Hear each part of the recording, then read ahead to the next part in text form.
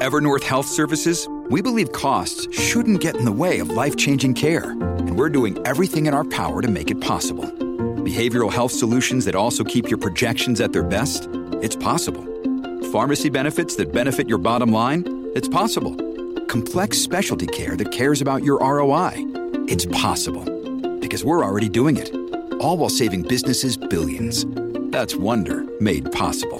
Learn more at evernorth.com/wonder. This is the John Oakley Show podcast. Police chief having his mandate extended by a single year. And that's not unprecedented, but only the second time in 40 years that more than one term will be served by the chief. As you know, he was first appointed in April of 2015, so this extends out to April 30th of 2021. What are the reasons behind the extension? Let's find out directly from one who sits on the Police Services Board. He is the Mayor of Toronto, John Tory. Mayor Tory, good to have you on the Oakley Show. Good afternoon. Hey, John. Great to be there. Thank you. So what was the thinking behind extending the chief? Well, I think it was mainly a matter of stability and continuity. I think that right now we face in the short term a big challenge with respect to gun violence, and while it's not any one person or any one office holder who's going to resolve that, we see firsthand at the police board all the experience being put to bear to try and deal with a very difficult problem, and we have to have cooperation of judges and crown attorneys and federal governments and provincial governments and mayors, but he's a part of that. And then the second thing on the longer term is the modernization of the police department with things like our neighborhood officer program, which is partially implemented and it's coming along nicely, technology for officers, the connected officer program, and even things like changing responsibilities so that we can, as we've done, offload noise calls, offload crossing guards to the city government so that the police can focus more on policing. So the stability and continuity represented by this chief represented an opportunity to carry on and complete some of that work, which is very important. All right. Now, the association isn't as chuffed as you and members of the board are. For some reason, they feel that this is something, well, actually, they're anticipating working with the next chief who's going to come in after Saunders. So they're basically in a holding pattern.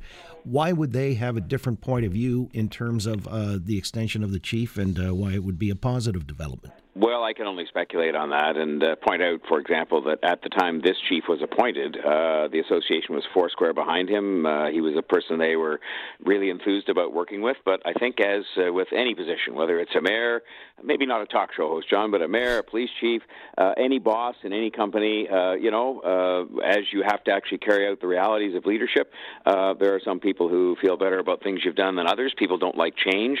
So I can't really speculate beyond that, but just to say that the important thing is that we should all work together, including with the association. I consider that very important to make sure the city stays safe, to address some of the problems we have right now that people are very familiar with, and to continue the modernization process, which is so important to, effective policing going forward. All right, Mayor Tory, let me just rack up a clip then. Mike McCormick, the head of the association, was on with Alan Carter earlier today, and he explains what his association's issues are with the chief. Give a listen.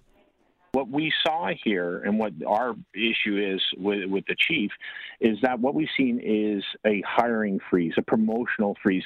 So, for instance, where we were in 2010 to today, in a city that has been growing exponentially, we have 25% less officers and civilians. That's almost 1,000 less police officers out on the street. So we have a diminished capacity for our officers and our civilians who support them to go out there and do this stuff like gather intelligence. So our officers right now are going from call to call to call, and they're burned out, and they're constantly being asked to do more with less. And quite frankly, they're fed up with it. Again, Mayor Tory, in response to Mike McCormick, I mean, is this one on the chief? I mean, when he talks about 25% less officers, diminished capacity, and so on and so forth, burnout and things like that, how do you respond? Well, let me begin by saying the men and women of our police service are doing a great job, and they're working hard. They are working hard. It's a big city, and policing is very complex. But I would also, point out to you that the hiring freeze and promotional freeze that Mr. McCormick referred to have both been taken off. They were on for a couple of years. I will say that we lost during that time through retirement a few more officers than we had expected, but we're in the process as we speak week, John, of hiring hundreds of additional police officers. We just had a class that graduated. Premier Ford and myself were there, 129 officers. There's another 100 and some odd coming this fall. So we're hiring officers. And the other thing we're doing that I think is really relevant to this, and I mentioned it at the outset, is we are transferring responsibilities away from the police. So we're taking crossing guards and giving those to the city. We've taken noise calls, 8,000 of those a year, and given those to the city to deal with, so that we're trying to make sure that police officers can focus on policing. And I don't think this is about numbers. I mean, Mr. McCormick does his job as a union president would and makes it about numbers and just says, well, because there are so many police officers and so many civilians today compared to some other time, that means, therefore, policing is worse. And I don't agree with that. I think it's not that simple. Well, all right. Again, let me just, in Mike McCormick's own words, again, with Alan Carter earlier today, he does say that Chief Saunders executed the reorganization plan poorly. Listen.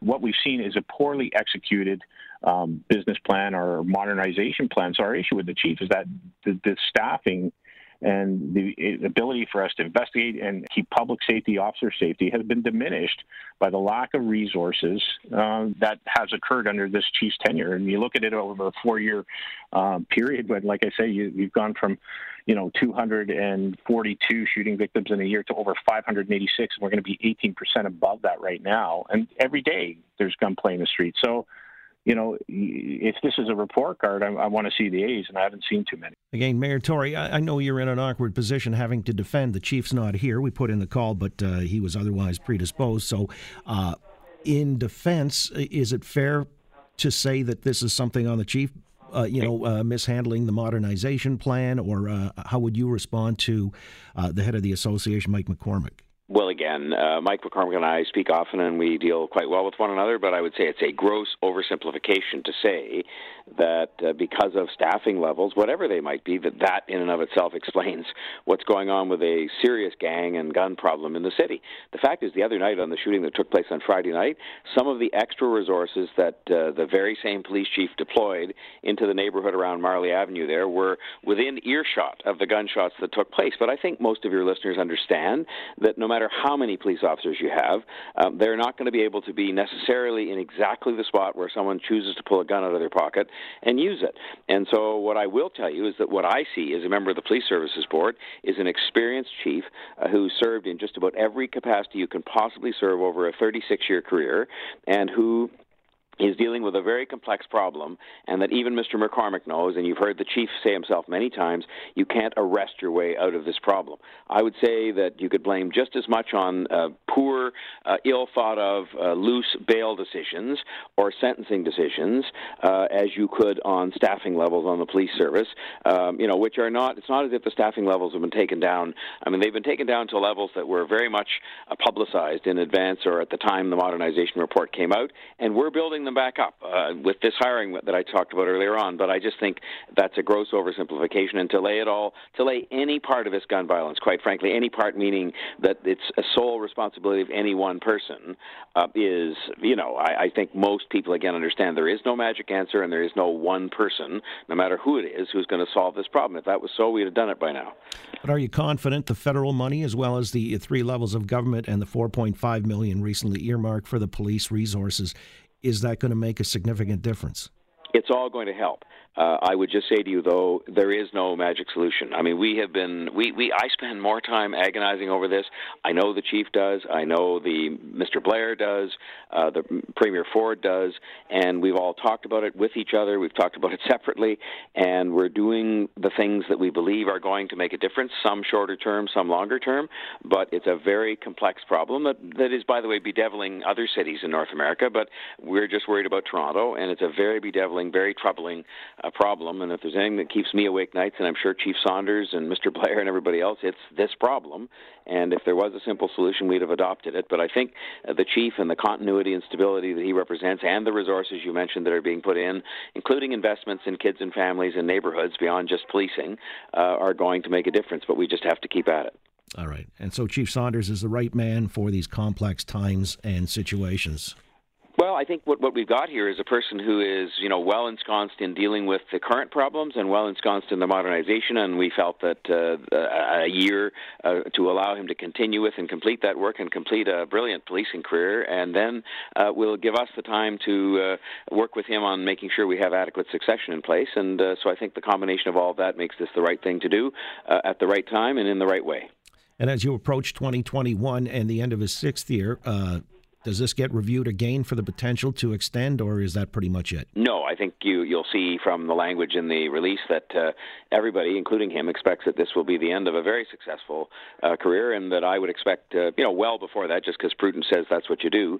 We certainly indicated to him that succession planning for him, given that his career is closer to the end than to the beginning, and we know when the end is going to be, should be a high priority for him, as it is for any leader or CEO of any organization, and for us, the same thing. We'll have to have a process that begins well in advance of that date to make sure that Toronto can have as his successor the very best police chief we can possibly find.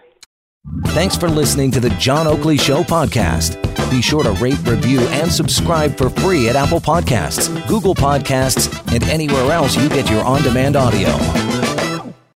Canada may be known for its landscapes and friendly people, but beneath the surface lies a darker side of crime, history, and the paranormal. Since 2017, the award-winning Dark Poutine podcast has explored the shadowy corners of the Great White North and beyond, delivering chilling tales from a uniquely Canadian perspective. Hosted by Mike Brown and Matthew Stockton with over 300 episodes and fresh releases every Monday, Dark Poutine is your weekly ticket to the creepier side of Canada. Listen to Dark Poutine on Apple, Spotify, Amazon Music, or wherever you get your podcasts.